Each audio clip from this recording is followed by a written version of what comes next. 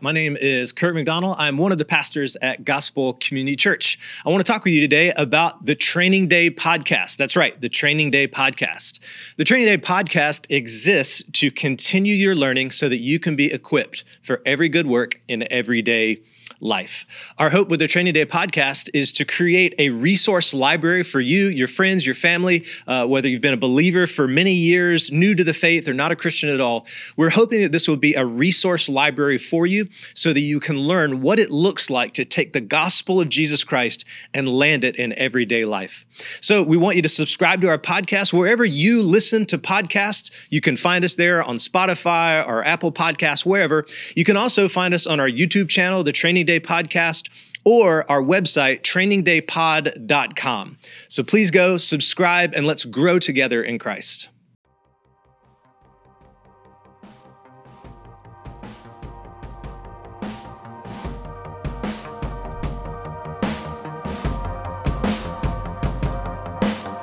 At Gospel Community Church, our mission is to know the Bible, share life with others, and bring hope to our city and the world. You're listening to the Gospel Community Church Sermons Podcast, where we go through books of the Bible, verse by verse and line by line, to hear the truth that God's Word has to encourage, discipline, and bless us in our daily lives.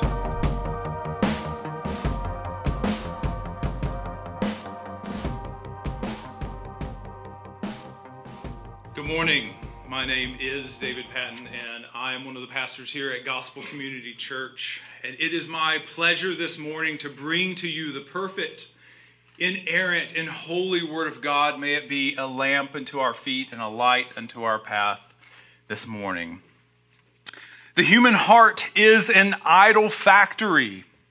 Tim Keller wrote in his book, Counterfeit Gods.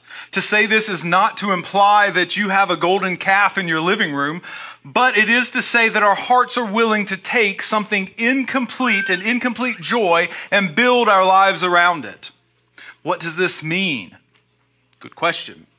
It means that we make Little League, money, family, our job, our car, popularity, athletic ability, or health, the pillar upon which we place our entire life, especially our self-worth.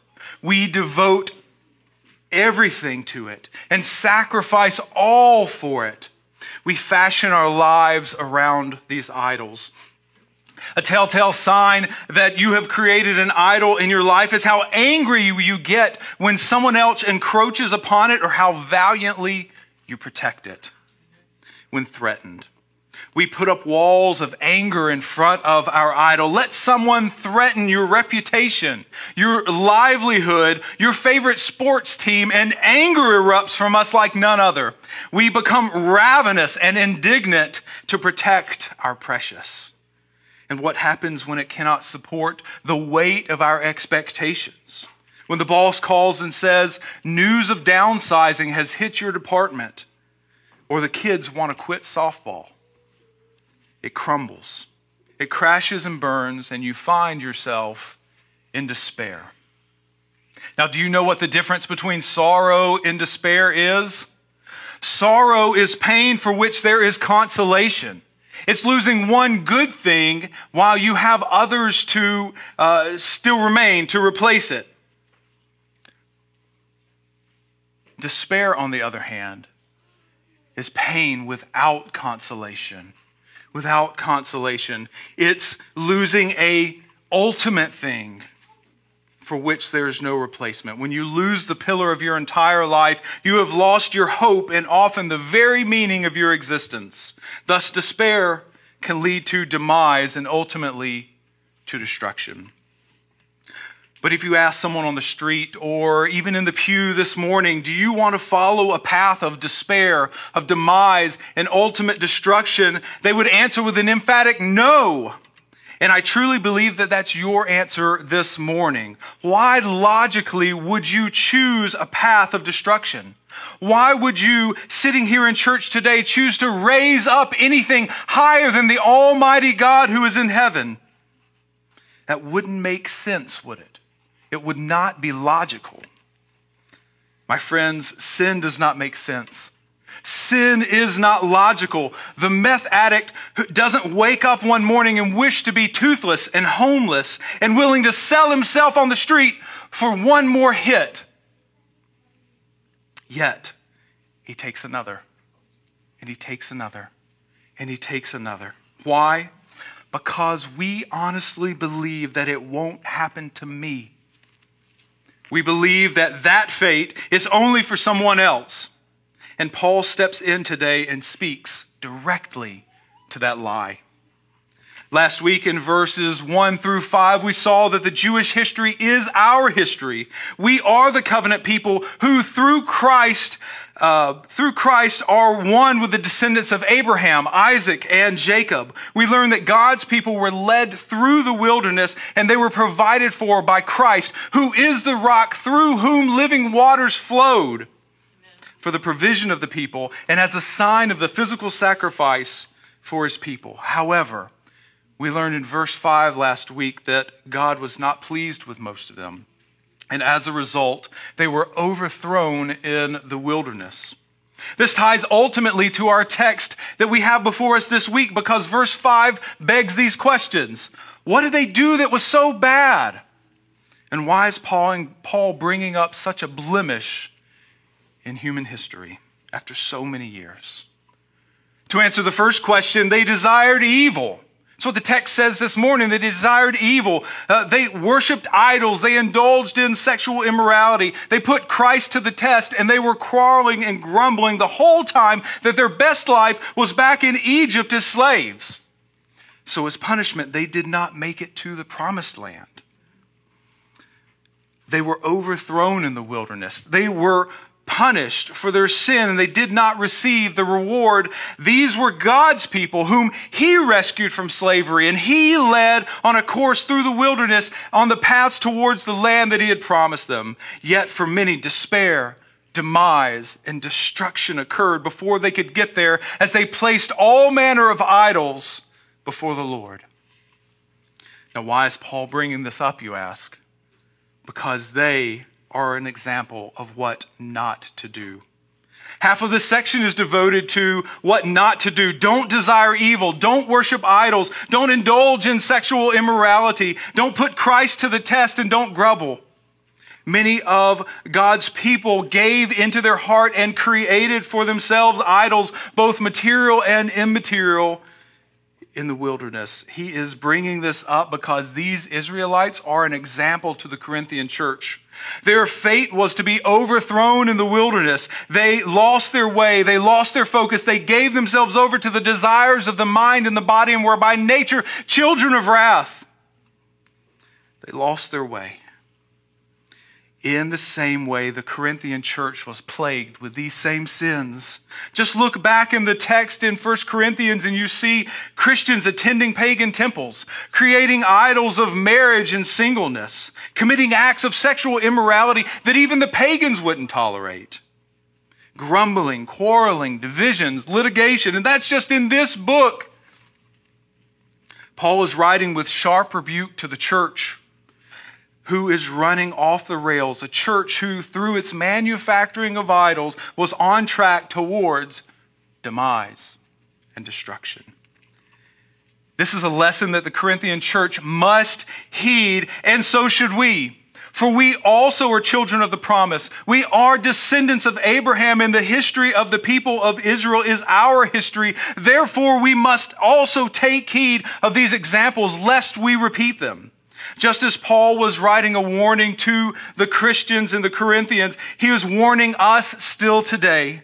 Take heed, wake up, stop repeating the cycle of idolatry as your ancestors did. But there's hope for you today. You are not alone. As you face your struggles, your hardships, your temptations, you are not alone. Paul tells us today that there is hope, and it's not in some heart-concocted, dopamine-laced high that we get when someone likes our post on social media, but it's in the one true God who is faithful. Today, Paul is calling us to this, and this will be our guiding theme throughout this scripture. It's the sermon in a sentence, so write it down. It's going to come on the screen. Paul is calling us to fight unbelief with faith in a faithful God and seek your ultimate delight in him. Let us begin in verse 6 to uncover God's message for us this morning. And those of you who haven't woken up yet from your slumber at night, it's very quiet in here. I'm going to be shouting. Please shout back at me. Let's do this. Let's go through this together. This is difficult waters, and I don't want to be the only one going through it alone. Thank you. Yes, yes. Now, starting in verse 6, now these things took place as example for us, that we might not desire evil as they did. Just as the Bible over and over reveals the heart of God as loving, pursuing, and faithful, it also reveals the heart of man as selfish, retreating, and unfaithful. As each chapter unfolds, it reveals the heart of man, and it reveals God as providing for his children, seeking for their good, giving favor, and ultimately sacrificing his Son, Jesus Christ, as a ransom for his children. But despite God's pursuing, man has continually run away. And the Bible chronicles this as it follows the Israelites through their flighty history. Now, Paul says these things took place as an example for us. Other interpretations of the Greek say they took place as a type of us.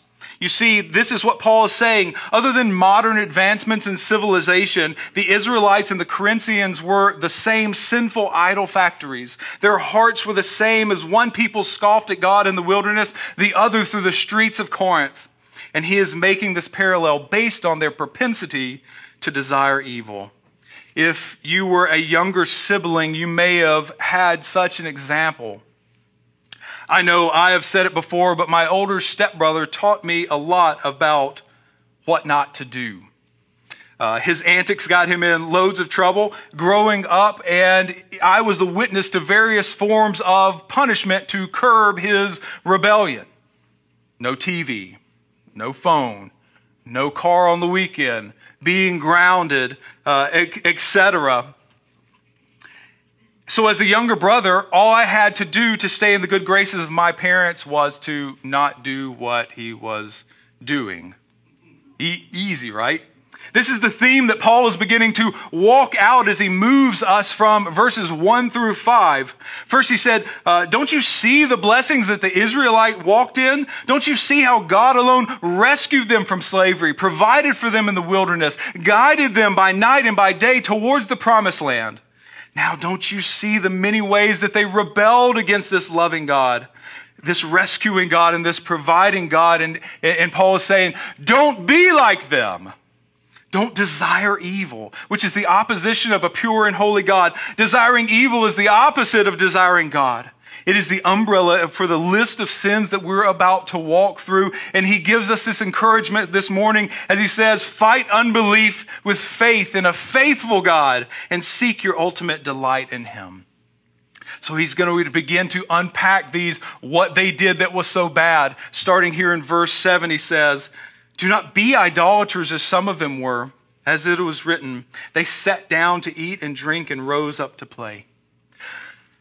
Do you remember when the Jews demanded that Aaron make a god for them? It was the first idol that they created in the wilderness. You see, Moses was up high on top of the mountain receiving direct word from God for the instruction of the beginning of the nation of Israel in the promised land. And what were the Israelites doing? They were desiring something to worship. So they melted down the gold jewelry that they had received from the Egyptians and fashioned it into a golden calf. What makes it worse is it was actually Aaron, the brother of Moses, that with his own very hands created this idol and instructed the Israelites to worship as their God and deliverer. After they made the calf, the people ate a feast and rose up and engaged in all manner of debauchery. Now, with kids in the room, we can just simply deduce that this manner of debauchery was because the calf would have most likely been formed after the Egyptian god Apis, which is the god of fertility. So we'll stop there. So don't be like them. Fight idolatry by placing Jesus as your most treasured possession. You must You most likely don't have a golden calf or a bronze serpent living in your living room. In fact, for most of us in the room, our idols are probably more subtle. Do you have anything in your life that you hold up higher than God? Do you have something that you sacrifice to or give to more than God? Is it material like family or house or car? Or is it immaterial like status, like praise of man, or like moral piety? Again, we can easily identify these things by asking, what do you defend most valiantly? What do you get most angry about when someone threatens it? And what would send you into despair if it crumbled? Whatever it is, Paul is calling you this morning to renounce your idolatry. Do not be idolaters like the Israelites, is what he's saying, but instead be worshipers of the one true God through your submission to Christ as your King and Savior. Take an honest look into your heart today. If you can't see any areas of idolatry, ask God to reveal them to you because they are there, and honestly listen to his response. Once they are identified, we must crush them and remove them from our life. This may mean that your life tomorrow does not look like your life yesterday. It may mean that you quit doing or quit raising up some of the things that you raised up yesterday. Paul is saving you from despair and demise and destruction. Moving on in verse 8, he says, we must not indulge in sexual immorality as some of them did. And 23,000 fell in a single day. Now, don't you remember what happened in Numbers chapter 25? You see, at this point in Israel's history, they have yet to enter into the promised land. They have begun to assimilate into the culture of the Moabites and the Midianites. These pagan nations invited the Israelites to worship the Baal. And they, with their minds set on evil, began to worship Baal at Peor and indulged again in the sexual immorality of the local pagans. And because of this, destruction fell upon their camp, and the people of Israel lost 23,000 people in a single day. So don't be like them, Paul is saying. Fight sexual immorality by seeking Jesus as your greatest pleasure. God's chosen people who experience the spiritual high of God's presence leading them and providing for them fell to the temptation to engage in acts that were abominable to God. These acts were the same thing that we would call sexual immorality today. For clarification, this is any sexual act that is outside of the confines of marriage between one man and one woman. People so close to God fell so far away. So what makes you think that you are immune to such a fall? Sexual temptation has a powerful allure. The surge of dopamine in the brain mimics the hard hit of a hard narcotic, and the addiction is just as powerful.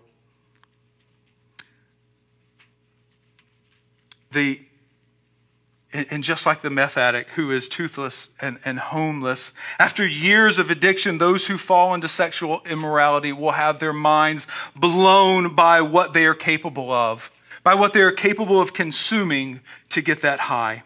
And at the end of the ride, when you are caught or divorced or destroyed, all you will be able to say was, it started so innocent. It was just coffee with an old girlfriend from school. It was just a friendly direct message on Facebook to a coworker. It was just one image on the screen. I never imagined I would end up here giving up so much to have this. Paul this morning is calling you to renounce your sexual immorality. Just like his contemporaries in Corinth, our world today is a playground for the corrupted mind. But Paul is calling you to renew your mind. He is calling you to protect your eyes and train them on Christ. He is protecting you from despair and demise and destruction. Do you need help this morning? Do you need help this morning walking out of this sin? Please, there are men in this church, there are women in this church that would love to talk to you. I will be in the back. I would love to talk to you and talk about ways that Christ can draw you out of this pit of destruction. Do not go another day as a slave to your lust. Moving on in verse 9, we must not put Christ to the test as some of them did and were destroyed by serpents, nor grumble as some of them did and were destroyed by the destroyer. Since we're looking back in the book of Numbers, we'll look in the account in chapter 21 where the people of Israel spoke out against God for his provision. They said, "Why have you brought us out of Israel into this wilderness? For there is no food and no water, and we loathe this worthless food." God had provided for them every day manna that fell from heaven. They could bake it, boil it, almost like shrimp, make it in various ways.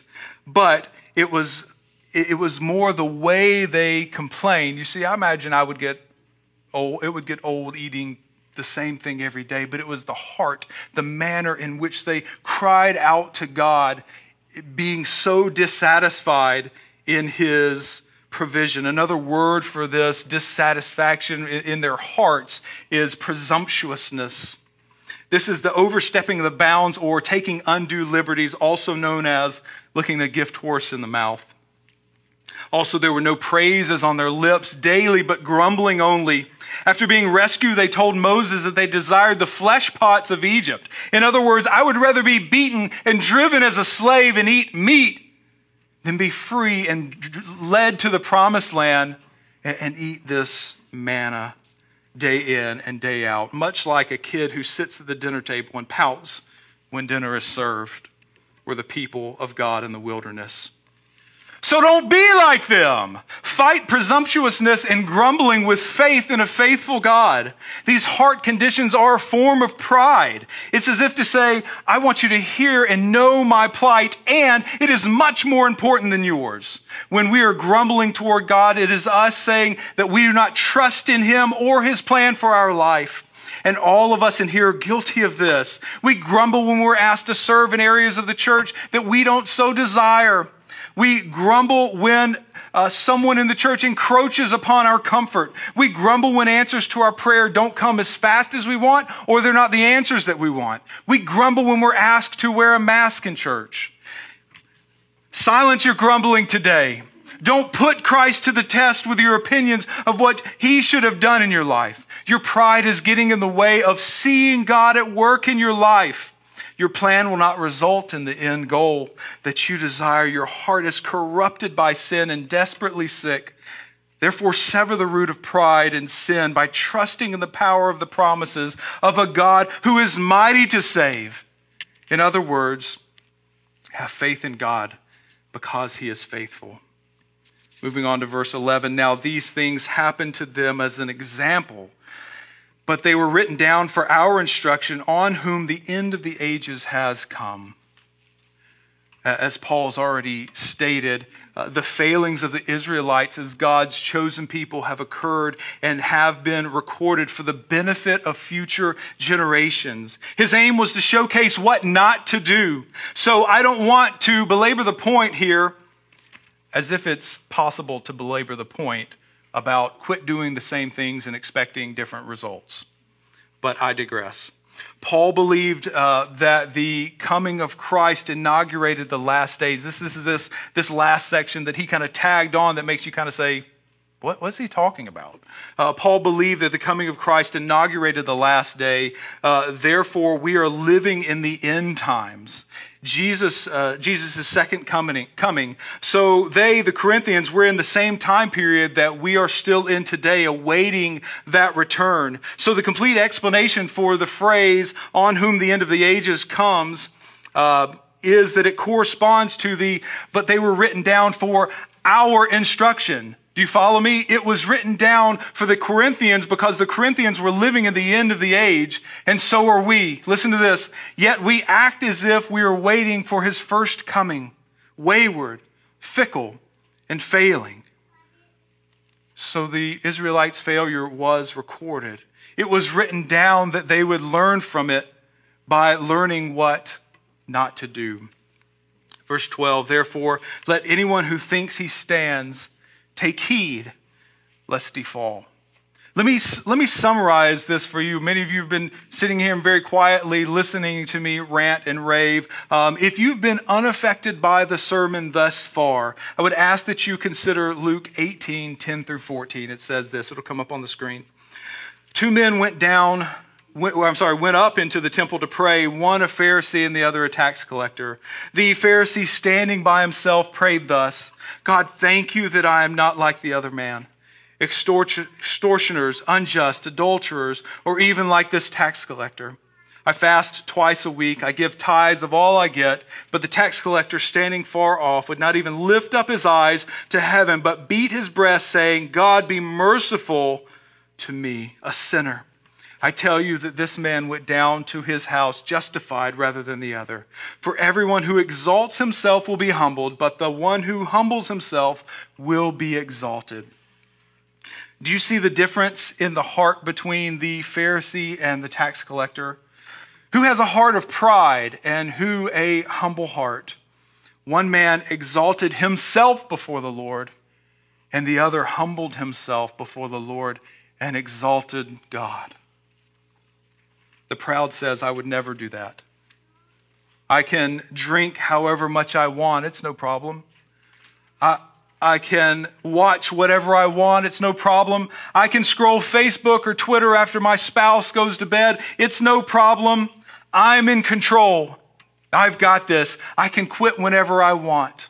In fact, I would never do that. The problem is the proud does not acknowledge that the heart is deceitful above all things and desperately sick. Instead, the way of the fool is right in his own eyes, says Proverbs. This is a warning to you today, Christian. You who pray, you who read your Bible, you who go to church, this is a warning to you today that you must take heed lest you risk it all and fall. You are not saved by your church attendance or your Bible reading. In fact, if you are relying on those things to save you from falling into the same pits of sin that our ancestors did, then despair, demise, and destruction will be what awaits you. This is a warning today that must be received with a sober heart. These biblical imperatives are spoken with the full authority of God. When Paul says, do not do this, God himself is saying through the scriptures, do not do this. Therefore, take heed. Listen up, lest you fall into the traps that Satan lays for you. He will give you everything that your idol factory heart craves in order to destroy you. And you are not the first person to think of this or try this and fall flat on your face chasing after it. It's like when your parents said, I've been there and done that. It's not going to work out well for you. What did you do? You did it anyway, didn't you? Why? Because your heart is an idol factory and you would risk it all to worship at the altar of man-made gods. You see, we are no different today than those Israelites wandering in the desert. There is no temptation that has whisked me away to a land of euphoria that millions of other people have not done as well. And we think of ourselves as unique snowflakes. We're not unique. Without a Savior, we are rats on a wheel, spinning and spinning and spinning after a cheese that's just beyond our reach when we're chasing after anything but Christ. This is what makes the next part so sweet. So sweet. Though your hearts propel you towards destruction, Christ took our destruction upon himself and gave us his righteousness. You see, in Christ, you have been given the ability to endure, not to fall into despair or demise or destruction, but to run the race and finish strong. Not because you are different from the wayward Israelite, but because you have Christ and he has conquered this for the sin of his people. This means you do not have to be an idolater. You do not have to be sexually immoral. You do not have to put Christ to the test or grumble or complain. If you are a Christian, you are not enslaved to the desires of your flesh. You are free. Listen to what he says, verse 13. No temptation has overtaken you that is not common to man. God is faithful. Isn't that great news today? that we are not the first ones to be tempted to idolatry. You are not alone. This is common to fallen men. There are many stories in this room of lives lived opposed to God. Addictions, sexual immorality, pride, grumbling, the list goes on. If you think you are the only one, you are sadly mistaken. The church is filled with sinners, both in its leadership and in its membership. But that is not what unites us. It is not our sin that unites us. We are united in Christ under the grace that He freely gives over God's children. Did you see what it says? God is faithful. When you were yet a sinner, Christ died for you. Do you know what that means? It is your faith that joins you to Christ, but it's His faithfulness that keeps you. Do you see the contrast? We are unfaithful. We manufacture idols in our heart, yet God is faithful and He comes near to us and He changes our hearts and calls us for a walk out of the idol factory. When we place our lives in Him and place Him at the proper seat as our King and our Savior over our life, Christ applies the eternal security of His perfect work to your account. You see, we cannot survive without Him in our life. Let me clarify. We cannot afford despair, demise, and destruction without Him. You can pass through this life without Him, yes, but one cannot experience the joy to be had and the joy yet to come without Jesus Christ as their Savior. Paul has good news for you today. Listen as he continues, and He will not let you be tempted beyond your ability, but with the temptation He will also provide a way of escape. This is good news. This is good news this morning. This is good news because of what it actually does not say. This is one of the most misquoted verses in the entire Bible. Let me just tell you how it's normally quoted. It says, God will not give you more than you can handle. God will not give you more than you can handle is the misquote of this verse. Have you ever heard that one? Let's dissect that one before we get into the beauty of what Paul actually says. Many people lovingly say to a hurting friend, God will not give you more than you can handle. First, this implies that all of your calamities come directly from the hand of God. If God will not give you something, then it means that all of your past pain, all of your temptation, all of the consequences for bad choices, all of your sickness, all of your abuse, your failures were all from God, as if to say, take a heaping spoonful of that. Second, sometimes it does feel like more than I can handle. Sometimes it beats me down desperately. Sometimes it's unbearable. Sometimes the abuse is still paralyzing to this day. And last, the statement implies that it's up to you to handle it. How unloving, how uninvolved. This misquote says that God places a weight of pain on you or temptation upon you, and you are the one that handles it. You are alone in your struggle. Your fight and your endurance is up to you.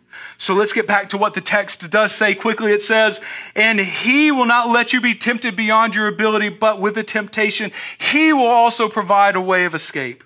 First, as a Christian, God still knows that you are in a world, and this world lures you to sin with a daily barrage of temptation. See here that the verse is not giving you God giving you temptation, but stepping in between you and the enemy.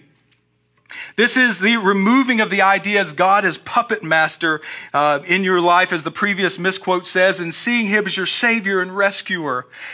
Imagine an enemy combatant taking aim at you on the battlefield. As he squeezes the trigger, from the corner of your eye, you see a figure moving towards you. Just at the right second as the bullet hurls towards your chest, that figure, your Savior, steps in front of you and takes that bullet. And you are able to run then, run for cover. By defeating Satan, sin and death, Christ defanged the enemy, and though his attacks can rip you to shreds, your Savior lives to defend you tomorrow as well. Because here is where Paul is going with this thought. His ultimate concern is that you are able to endure. Last verse. He will also provide the way of escape that you may be able to endure it. This does not mean that you will not have hard times.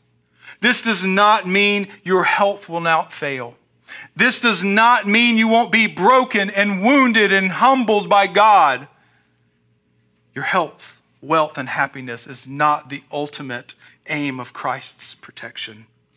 As we learn today, our hearts are sinfully disposed to making these into idols. And we see that in the past through the Israelites and the Corinthians, that their hearts were prone to grasp onto even something good and make it a god. Likewise, secular culture, as well as people in the church, will lift up health and wealth and happiness as ultimate things, as idols. But to do so would be to fall into another pit of despair when health fades. Demise when hardship comes, and destruction when the end comes and you are clinging to these things for salvation.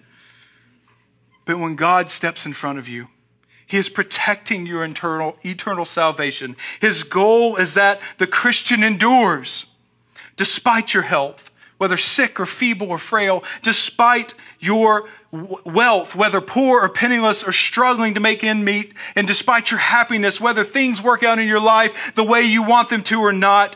God exalted the name of Jesus that your knee would bow to Him and your uttermost joy would be found in Him.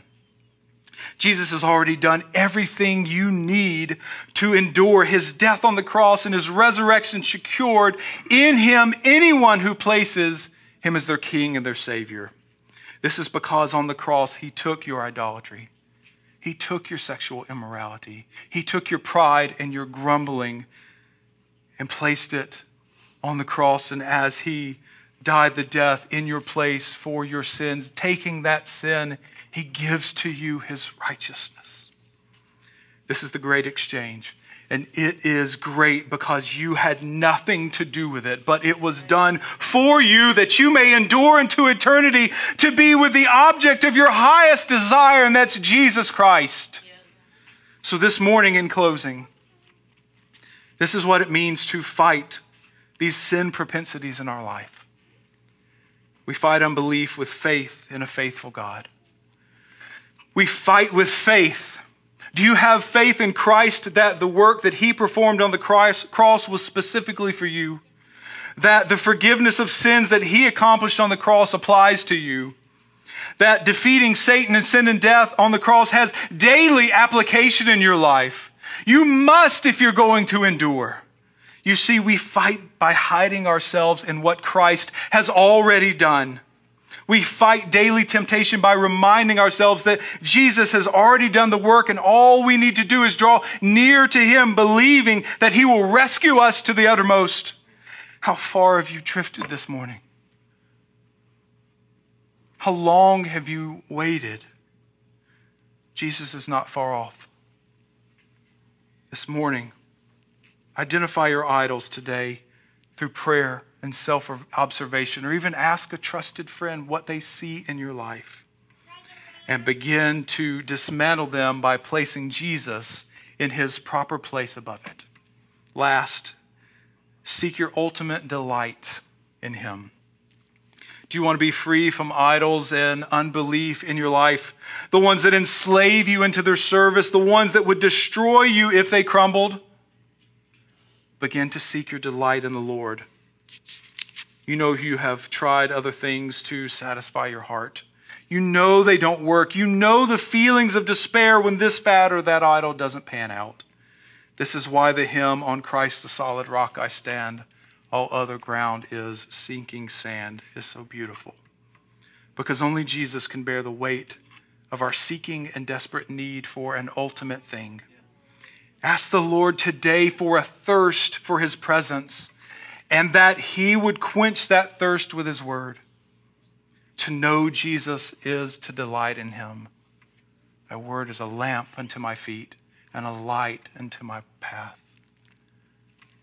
In your presence is fullness of joy, and at your right hand is pleasures forevermore. Praise Jesus that His sacrifice makes it possible to endure. Let's pray. Father God, we lift You up as our ultimate, as our King.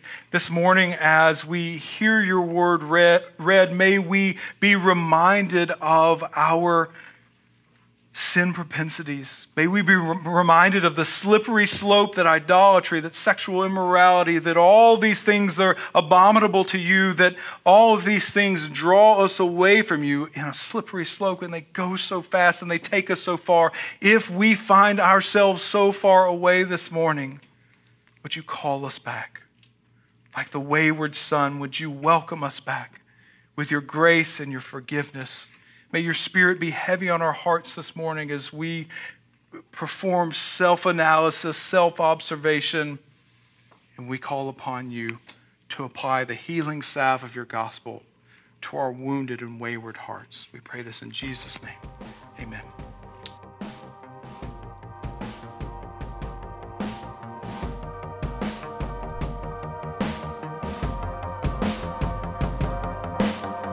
Thanks for listening. Feel free to share the contents of this podcast, but please do not alter it in any way without permission. Please like, follow, and subscribe to us on Facebook or iTunes. Visit gospelcc.com for more content like this. At Gospel Community Church, our mission is to know the Bible, share life with others, and bring hope to our city and the world. Thanks again and have a blessed day.